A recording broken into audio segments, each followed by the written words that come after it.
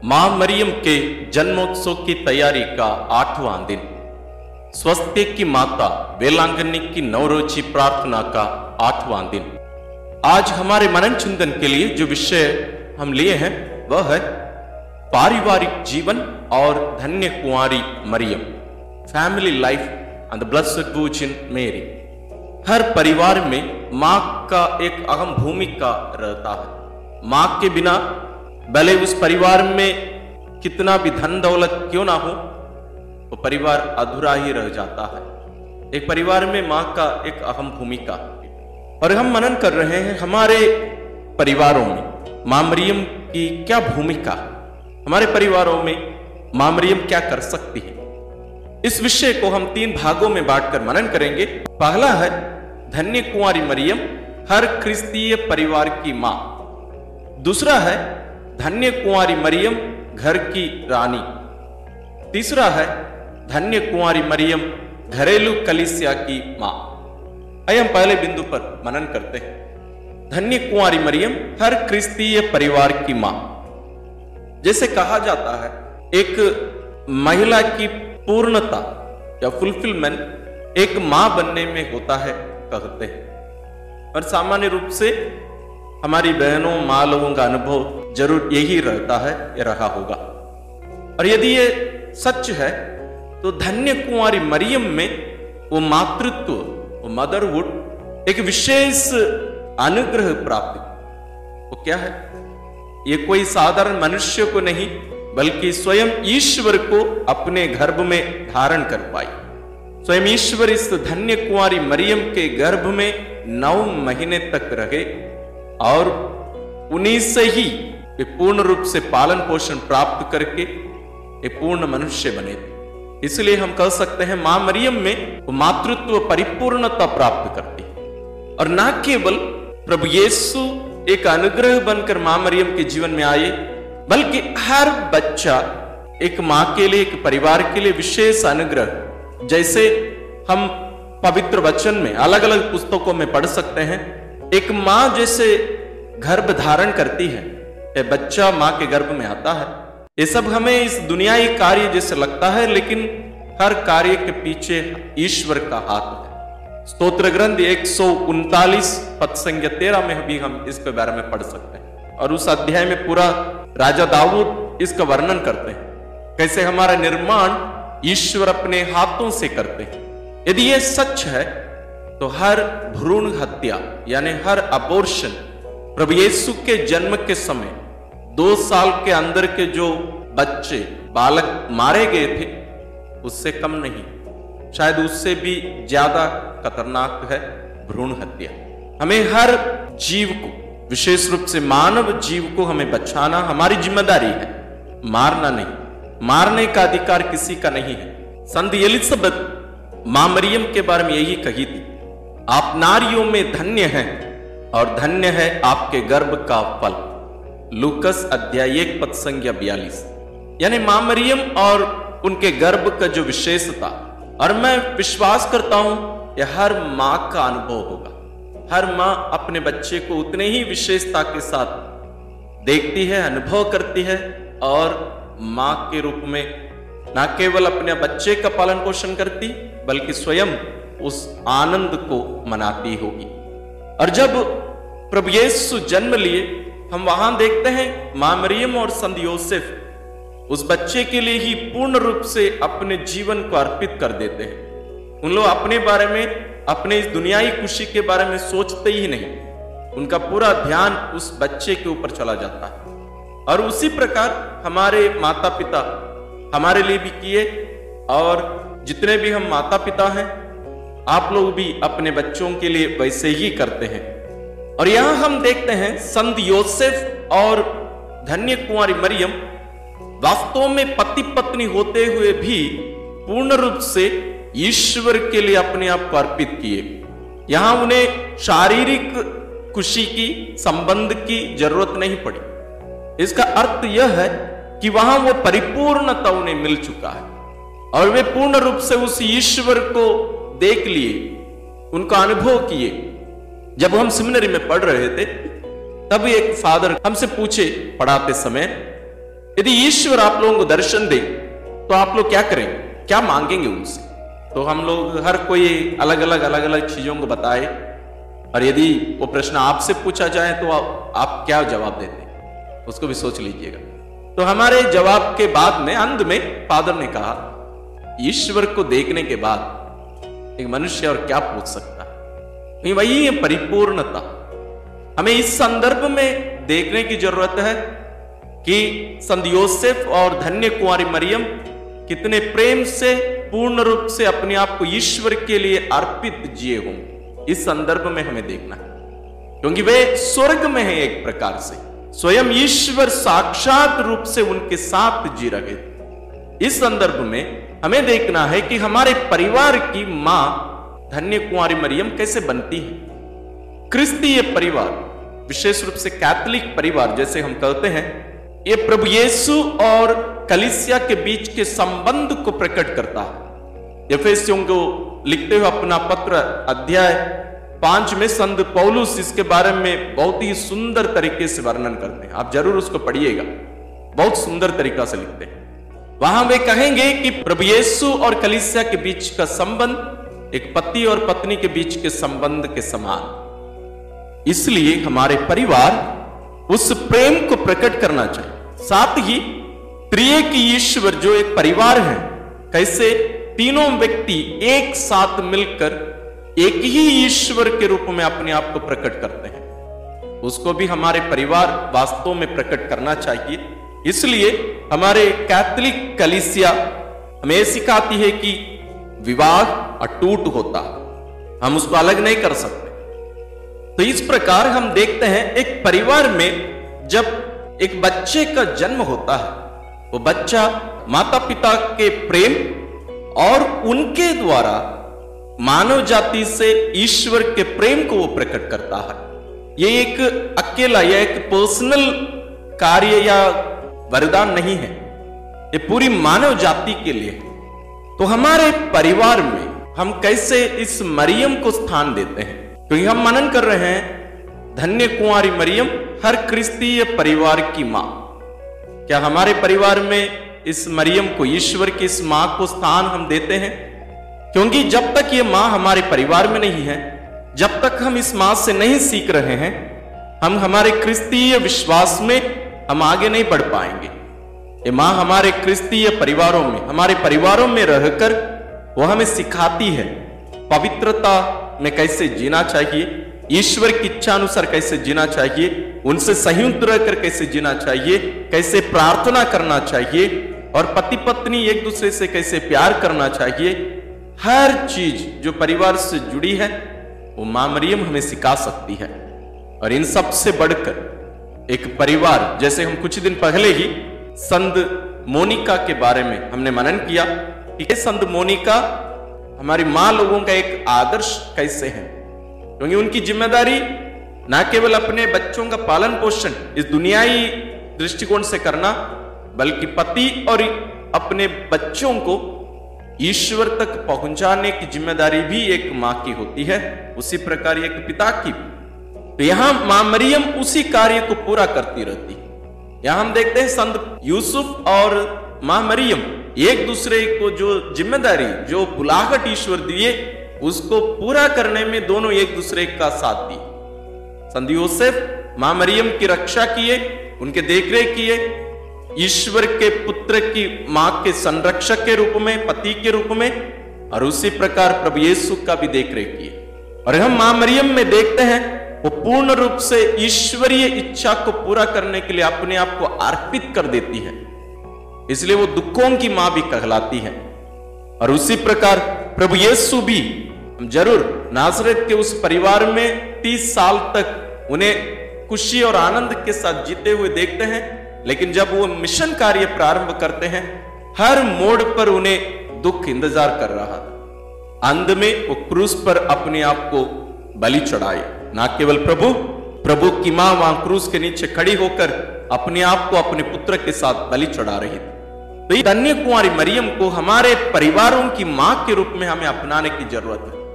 तो हमें देखना पड़ेगा कि हम कैसे इस धन्य कुंवारी मरियम को हमारे परिवारों में स्थान देते हैं। यदि हम उन्हें स्थान नहीं देते हैं तो हमारे परिवार सच्चा क्रिस्तीय परिवार नहीं हो सकते। इसलिए कलीसिया नासरत के पवित्र परिवार को सभी परिवारों का आदर्श मानती है। हमें हमारे परिवार की मां को यानी मां मरियम को हमारे जीवन में, हमारे परिवार में स्थान देना अनिवार्य है। दूसरा बिंदु है धन्य कुंवारी मरियम घर की रानी। मां लोगों की जिम्मेदारी बहुत सारी होती है, बहुत सारी जिम्मेदारी है, ना केवल शारीरिक, ना केवल आत्मिक, ना केवल मानसिक, सब कुछ देख रेख मां स्वयं करती है। और विश्वास की मां होने के कारण ये अपने इस विश्वास को अपने बच्चे पर प्रकट की, उसको सिखाई। जरूर प्रभु यीशु स्वयं ईश्वर है, लेकिन उनको सिखाया भी गया क्योंकि वो पूर्ण रूप से मनुष्य भी थे। तो मां मरियम विश्वास को उन्हें सिखाई। मां मरियम को देखकर प्रभु यीशु सीखे। हमारे परिवारों में हमारी मां, हमारे पिताजी जो हमें सिखाए उदाहरण के द्वारा, ना केवल शब्दों से, उदाहरण के द्वारा, उन्हीं बातों को हम सीखे होंगे। प्रभु यीशु अपनी मां को देखे, वो कितना अर्पित होकर ईश्वर की इच्छा पूर्ण रूप से करने के लिए अपने आप को पूर्ण रूप से 100% हर क्षण हर पल अर्पित करती रही। प्रभु यीशु इन सभी बातों को नजदीकी से रहकर मां मरियम के हाथों को पकड़कर इन सभी बातों को सीखे, उनकी मां से सीखे इन सभी बातों को। जरूर अपने पालक पिता संत यूसुफ से भी, लेकिन हम बार बार देखे हैं हमारे परिवारों में जो स्थिति है उसको संभालने वाली अधिकांश मां होती है। और इस कारण जब प्रभु यीशु अपनी मां और अपने पालक पिता को, जरूर उन्हें पालक पिता कहकर नहीं बुलाए होंगे, यीशु जरूर पिता कहकर बुलाया करते थे, दोनों के वे अधीन रहे। संत लूकस रचित सुसमाचार अध्याय 2 पद संख्या 41 से लेकर 52 तक यदि हम पढ़ें तो हमें वहां पता चलेगा प्रभु यीशु मंदिर में खो जाते हैं और उनके माता पिता उन्हें पाते हैं। उस घटना का वर्णन है। यहां हम देखते हैं पद संख्या 51 में 51-52 में हम देखते हैं यीशु उनके साथ नाजरेत गए और उनके अधीन रहे। उनकी माता ने इन सब बातों को अपने हृदय में संचित रखा। ईसा की बुद्धि और शरीर का विकास होता गया, वह ईश्वर तथा मनुष्यों के अनुग्रह में बढ़ते गए। देखिए ईसा उनके माता पिता के अधीन रहे। ये कहां से सीखे? वो अपनी मां से सीखे। कैसे मां ईश्वर के अधीन रहकर पूर्ण रूप से ईश्वर की इच्छा पूरी करती रही। और जरूर प्रभु यीशु को कहानियां सुनाती रही होंगी, शिक्षा देती रही होंगी।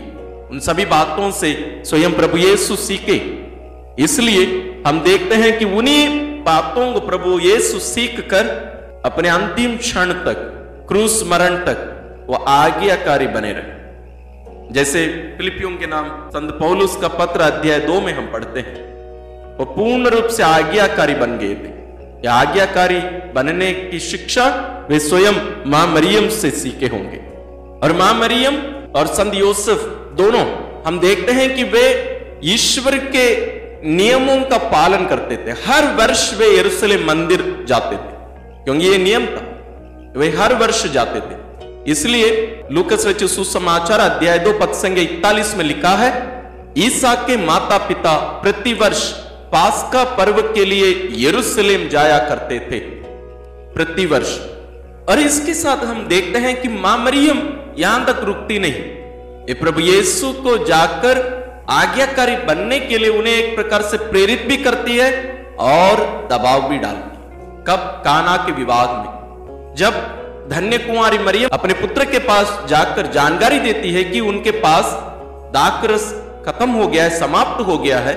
प्रभु यीशु अपनी मां से कहते हैं, भद्रे इससे आपको और मुझको क्या, मेरा समय अभी तक आया नहीं है। लेकिन उनकी मां मरियम वहां रुकती नहीं है। वो नहीं कहती है अच्छा बेटा जब समय आएगा मुझे बताना, वैसे नहीं कहती है। वो जाती है सेवकों के पास, उनके पास जाकर कहती है वे जो कुछ कहें वही करना। और प्रभु यीशु अपनी मां की आज्ञा का पालन करते हैं, उस आदेश का पालन करते हैं। वे जाकर उस पहले चमत्कार को अपनी मां की इच्छा अनुसार पूरा करते हैं, उनके कहने पर उसको करते हैं। इसी प्रकार हमारे परिवारों की भी रानी हमारी मां मरियम है। कब?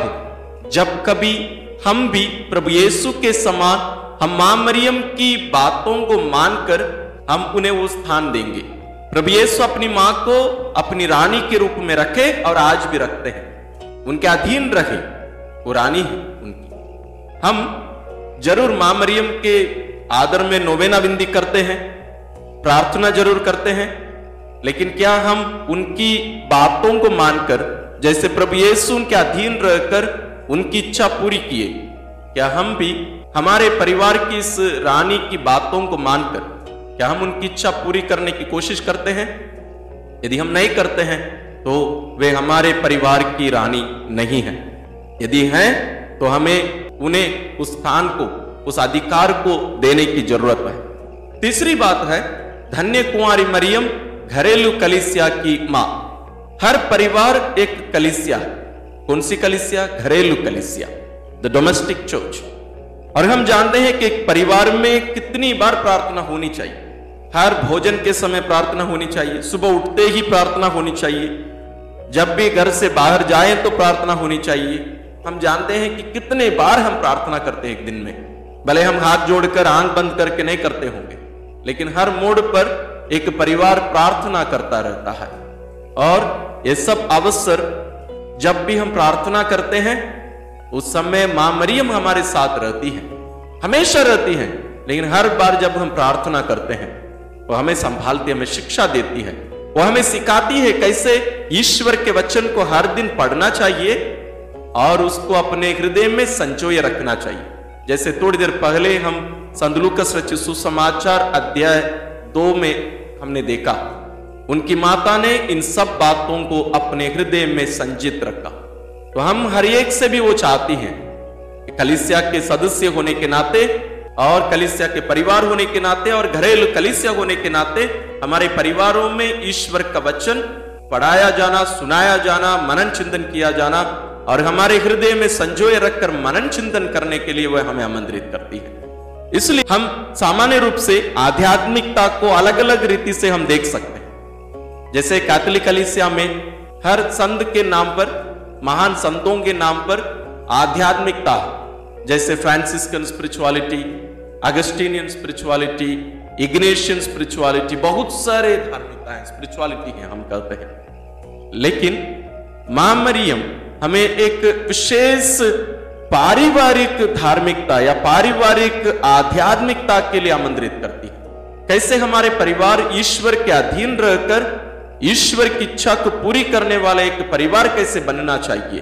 वो हमें हमारी मां सिखाती है, क्योंकि हमारे परिवार एक घरेलू कलीसिया है। तो हमारे परिवार जो वास्तविक कलीसिया है, प्रभु यीशु का शरीर, उसका प्रतिबिंब होना चाहिए, उसको छोटे रूप में प्रकट करना चाहिए हमारे परिवारों में। यानी हमें भी प्रभु यीशु के शरीर के अंग होने की जो वास्तविकता है, सच्चाई है, उसे हमारे परिवारों में जीने की जरूरत है। और ये मां जो पिता ईश्वर की इच्छा पूरी करने के लिए अपने आप को पूर्ण रूप से अर्पित करके प्रभु यीशु के पीछे पीछे चली और प्रभु के क्रूस के नीचे खड़ी रही, उसी प्रकार घरेलू कलीसिया भी इस दुनिया में जो दुख संकट आते हैं, हमारी गलतियों के कारण नहीं, हमारे पापों के कारण नहीं, बल्कि क्रिस्तीय होने के कारण, क्रिस्तीय परिवार के सदस्य होने के कारण, प्रभु यीशु के शरीर के अंग होने के कारण जो दुख उठाने पड़ते हैं, उन्हें भी हमारी मां मरियम के समान ढोकर, क्रूस के रूप में ढोकर, प्रभु यीशु के पद चिन्हों पर चलकर मां मरियम के साथ यात्रा करके हमें भी उस कलवारी पहाड़ तक पहुंचना है। मतलब हमें हर दिन अपने आप को बलि चढ़ाने का अवसर मिलता है, तब हमारा परिवार एक घरेलू कलीसिया बन सकता है। हम मनन चिंतन करें, मूल्यांकन करें, क्या हम मां मरियम को हमारे परिवारों में स्थान दिए हैं, हमारे परिवार की मां के रूप में, हमारे घर की, हमारे परिवार की रानी के रूप में, और हमारा परिवार घरेलू कलीसिया है, उसकी भी वही मां है। हम इस मां को हमारे जीवन में, विशेष रूप से हमारे परिवारों में उचित स्थान दें, ताकि हम ईश्वरीय जीवन में, जैसे मां मरियम आगे बढ़ते गई और आज ईश्वरीय महिमा का आनंद का सहभागी हो रही है, वैसे हम भी उनके संतान के रूप में वहां तक पहुंच सके। हमारे परिवार भी नासरेत के उस पवित्र परिवार के समान बने नहीं पाए, उसके लिए हम विशेष रूप से हमारी मां के द्वारा ईश्वर से प्रार्थना करें। अब हम नवरोजी प्रार्थना का 8वें दिन में प्रवेश करेंगे। स्वास्थ्य की माता वेलांगनी की नवरोजी प्रार्थना। 8वां दिन। हे ईश्वर के मंदिर, ज्ञान के पात्र, तुझे प्रणाम। तू नियम की अमर मंजूषा के समान ईश्वरी कृपाओं से भरपूर है, इसलिए तेरा शरीर कब्र में नष्ट नहीं हुआ, किंतु स्वर्ग में उठा लिया गया। इस कृपा के लिए हम ईश्वर के प्रति कृतज्ञ हैं और तेरी स्तुति करते हैं। हे निर्मल कुंवारी, तूने इस संसार को त्याग कर स्वर्ग प्रवेश किया, लेकिन हम परदेशियों को ना भूल। हे अमर प्रकाश के तारे, अंधकार में भटकने वालों को प्रकाश दिला और इस भवसागर में हमारा मार्गदर्शन कर। पुत्र के सूली के निकट खड़े होकर अपनाए हुए संतानों को ना भूल। उसी क्रूसित पुत्र से प्रार्थना कर कि हम अपनी आत्मा और शरीर को पवित्र रखें और तेरे साथ आनंद के भागी बने। आमीन। स्वास्थ्य की माता की स्तुति विनती। प्रभु दया कर, प्रभु दया कर, क्रिस्त दया कर, क्रिस्त दया कर, प्रभु दया कर, प्रभु दया कर, क्रिस्त हमारी सुन, क्रिस्त हमारी विनती पूरी कर। स्वर्गवासी पिता ईश्वर, हम पर दया कर। पुत्र ईश्वर, दुनिया के मुक्तिदाता, हम पर दया कर। पवित्र आत्मा ईश्वर, हम पर दया कर। पवित्र त्रित्व एक ही ईश्वर, हम पर दया कर। आदि पाप रहित उत्पन्न मरिया, हे स्वास्थ्य की माता, हमारे लिए प्रार्थना कर। विश्व सृष्टि के पूर्व निश्चित, हे स्वास्थ्य की माता, हमारे लिए प्रार्थना कर। आदि में देवदूतों को सूचित, हे स्वास्थ्य की माता, हमारे लिए प्रार्थना कर। आदम को सूचित, हे स्वास्थ्य की माता, हमारे लिए प्रार्थना कर। पाप तम को दूर करने वाली प्रकाश पुंज, हे स्वास्थ्य की माता, हमारे लिए प्रार्थना कर। नबियों द्वारा भोर का तारा सूचित, हे स्वास्थ्य की माता, हमारे लिए प्रार्थना कर। लाभप्रद मेघ स्वरूप, हे स्वास्थ्य की माता, हमारे लिए प्रार्थना कर। भलाई के पात्र, हे स्वास्थ्य की माता, हमारे लिए प्रार्थना कर। धर्म पूर्वजों द्वारा प्रशंसित, हे स्वास्थ्य की माता, हमारे लिए प्रार्थना कर। शैतान का सिर कुचलने वाली, हे स्वास्थ्य की माता, हमारे लिए प्रार्थना कर। राजकुल में श्रेष्ठ वंशज, हे स्वास्थ्य की माता, हमारे लिए प्रार्थना कर। संत योखेम और अन्ना की पुत्री, हे स्वास्थ्य की माता, हमारे लिए प्रार्थना कर। विशेष प्रसाद स्वरूप जन्मी, हे स्वास्थ्य की माता, हमारे लिए प्रार्थना कर। दूतों और संतों से अधिक प्रज्वल, हे स्वास्थ्य की माता, हमारे लिए प्रार्थना कर। सर्वोत्तम भक्तिमय, हे स्वास्थ्य की माता, हमारे लिए प्रार्थना कर। ईश्वरीय अनुग्रह से प्रकाशित, हे स्वास्थ्य की माता, हमारे लिए प्रार्थना कर। ईश पुत्र से संयुक्त, हे स्वास्थ्य की माता, हमारे लिए प्रार्थना कर। सब संतों से श्रेष्ठ, हे स्वास्थ्य की माता, हमारे लिए प्रार्थना कर। जन्म से ही स्वर्गीय प्रकाश से भासित, हे स्वास्थ्य की माता, हमारे लिए प्रार्थना कर। तेरे जन्म पर स्वर्ग में जय जयकार हुआ, हे स्वास्थ्य की माता, हमारे लिए प्रार्थना कर। जन्मते ही ईश्वर को अर्पित, हे स्वास्थ्य की माता, हमारे लिए प्रार्थना कर। अत्यधिक धूरम नाम से सुसज्जित, हे स्वास्थ्य की माता, हमारे लिए प्रार्थना कर। बाल्यावस्था में ही मंदिर में अर्पित, हे स्वास्थ्य की माता, हमारे लिए प्रार्थना कर। सर्वश्रेष्ठ कुंवारी, हे स्वास्थ्य की माता, हमारे लिए प्रार्थना कर। सभी मठवासिनियों का आदर्श, हे स्वास्थ्य की माता, हमारे लिए प्रार्थना कर। पीड़ितों को धैर्य देने वाली, हे स्वास्थ्य की माता, हमारे लिए प्रार्थना कर। अपने भक्तों का दृढ़ आसरा, हे स्वास्थ्य की माता, हमारे लिए प्रार्थना कर। सब संतों का सरताज, हे स्वास्थ्य की माता, हमारे लिए प्रार्थना कर। हे ईश्वर के मेमने, जो संसार के पाप हर लेता है, प्रभु हमें क्षमा कर। हे ईश्वर के मेमने, जो संसार के पाप हर लेता है, प्रभु हमारी प्रार्थना सुन। हे ईश्वर के मेमने, जो संसार के पाप हर लेता है, हम पर दया कर। हम प्रार्थना करें। हे प्रभु ईश्वर, तूने निष्कलंक कुंवारी मरिया को सब कृपाओं से भूषित किया और तेरे पुत्र का पालन पोषण करने के लिए उसे चुन लिया। हमें यह कृपा दे कि हम उसकी प्रार्थना के द्वारा अकाल, युद्ध और सभी रोगों से मुक्त हो और आनंद के साथ स्वर्ग सिधार सके, हमारे प्रभु क्रिस्त के द्वारा। आमीन। वेलांगनी माता से रोगियों की प्रार्थना। हे कुंवारियों की कुंवारी, स्वास्थ्य की स्वामिनी, वेलांगनी में विराजमान ईश्वर की माता, तू मेरी आत्मा और शरीर का सहारा है।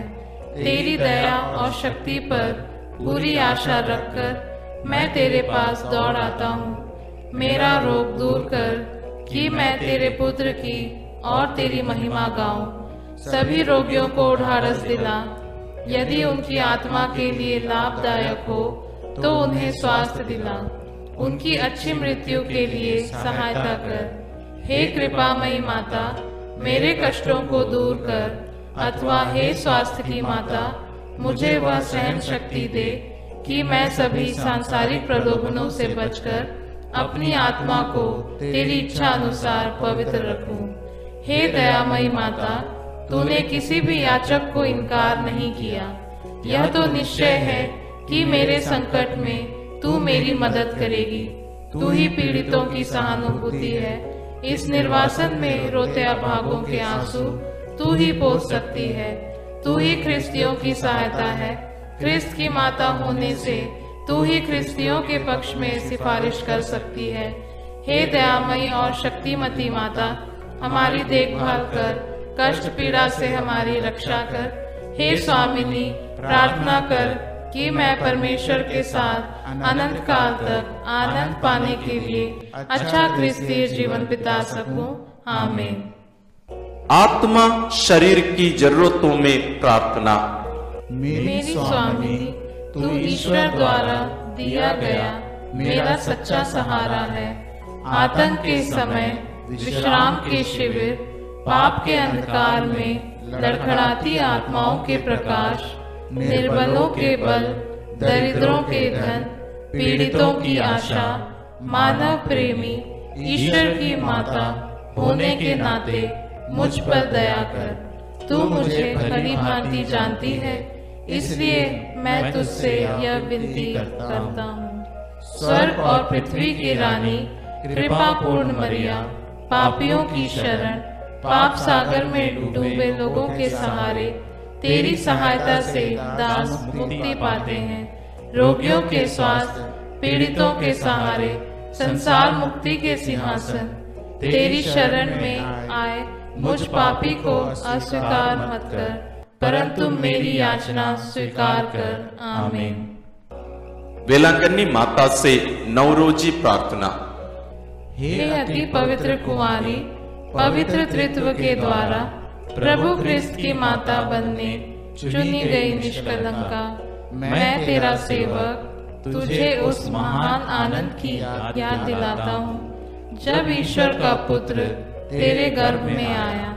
मैं अपनी भक्ति द्वारा तेरे उस आनंद को और भी बढ़ाना चाहता हूँ। पीड़ितों के प्रति करुणामय माता, मेरे पीड़ामय जीवन को आनंदमय बना। तेरे पुत्र की महान शक्ति पर भरोसा रखकर मैं अपनी अर्जियां तेरे सामने रखता हूँ। यदि मेरी ये अर्जियां मेरी आत्मा के लिए लाभप्रद हो तो इन्हें मुझे दिला। यदि मेरी मांगे ईश्वरी इच्छा के प्रतिकूल हो तो मुझे अन्य आवश्यक कृपाएं दिला। यहाँ अपनी मांगे रखें। हे ईश्वर की माता, तुझ पर मेरा भरोसा है, इसलिए मैं यह नौरोजी प्रार्थना कर रहा हूँ। यीशु के जन्म के समय जो आनंद तुझे प्राप्त हुआ उसकी हम याद करते हैं और उसके सम्मान में यह नौरोजी प्रार्थना करते हैं। तू उसे सुन और मेरे 9 प्रणाम मरिया को भी स्वीकार कर। प्रणाम मरिया, कृपा पूर्ण, प्रभु तेरे साथ है। धन्य है तू स्त्रियों में और धन्य है तेरे गर्भ का फल यीशु। हे संत मरिया, ईश्वर की माँ, प्रार्थना कर हम पापियों के लिए अब और हमारे मरने के समय आमीन। प्रणाम मरिया, कृपा पूर्ण, प्रभु तेरे साथ है। धन्य है तू स्त्रियों में और धन्य है तेरे गर्भ का फल यीशु। हे संत मरिया, ईश्वर की माँ, प्रार्थना कर हम पापियों के लिए, अब और हमारे मरने के समय आमीन। प्रणाम मरिया, कृपा पूर्ण, प्रभु तेरे साथ है। धन्य है तू स्त्रियों में और धन्य है तेरे गर्भ का फल यीशु। हे संत मरिया, ईश्वर की माँ, प्रार्थना कर हम पापियों के लिए, अब और हमारे मरने के समय आमीन। प्रणाम मरिया, कृपा पूर्ण, प्रभु तेरे साथ है। धन्य है तू स्त्रियों में और धन्य है तेरे गर्भ का फल यीशु। हे संत मरिया, ईश्वर की माँ, प्रार्थना कर हम पापियों के लिए, अब और हमारे मरने के समय आमीन। प्रणाम मरिया, कृपा पूर्ण, प्रभु तेरे साथ है। धन्य है तू स्त्रियों में और धन्य है तेरे गर्भ का फल यीशु। हे संत मरिया, ईश्वर की माँ, प्रार्थना कर हम पापियों के लिए, अब और हमारे मरने के समय आमीन। प्रणाम मरिया, कृपा पूर्ण, प्रभु तेरे साथ है। धन्य है तू स्त्रियों में और धन्य है तेरे गर्भ का फल यीशु। हे संत मरिया, ईश्वर की माँ, प्रार्थना कर हम पापियों के लिए, अब और हमारे मरने के समय आमीन। प्रणाम मरिया, कृपा पूर्ण, प्रभु तेरे साथ है। धन्य है तू स्त्रियों में और धन्य है तेरे गर्भ का फल यीशु।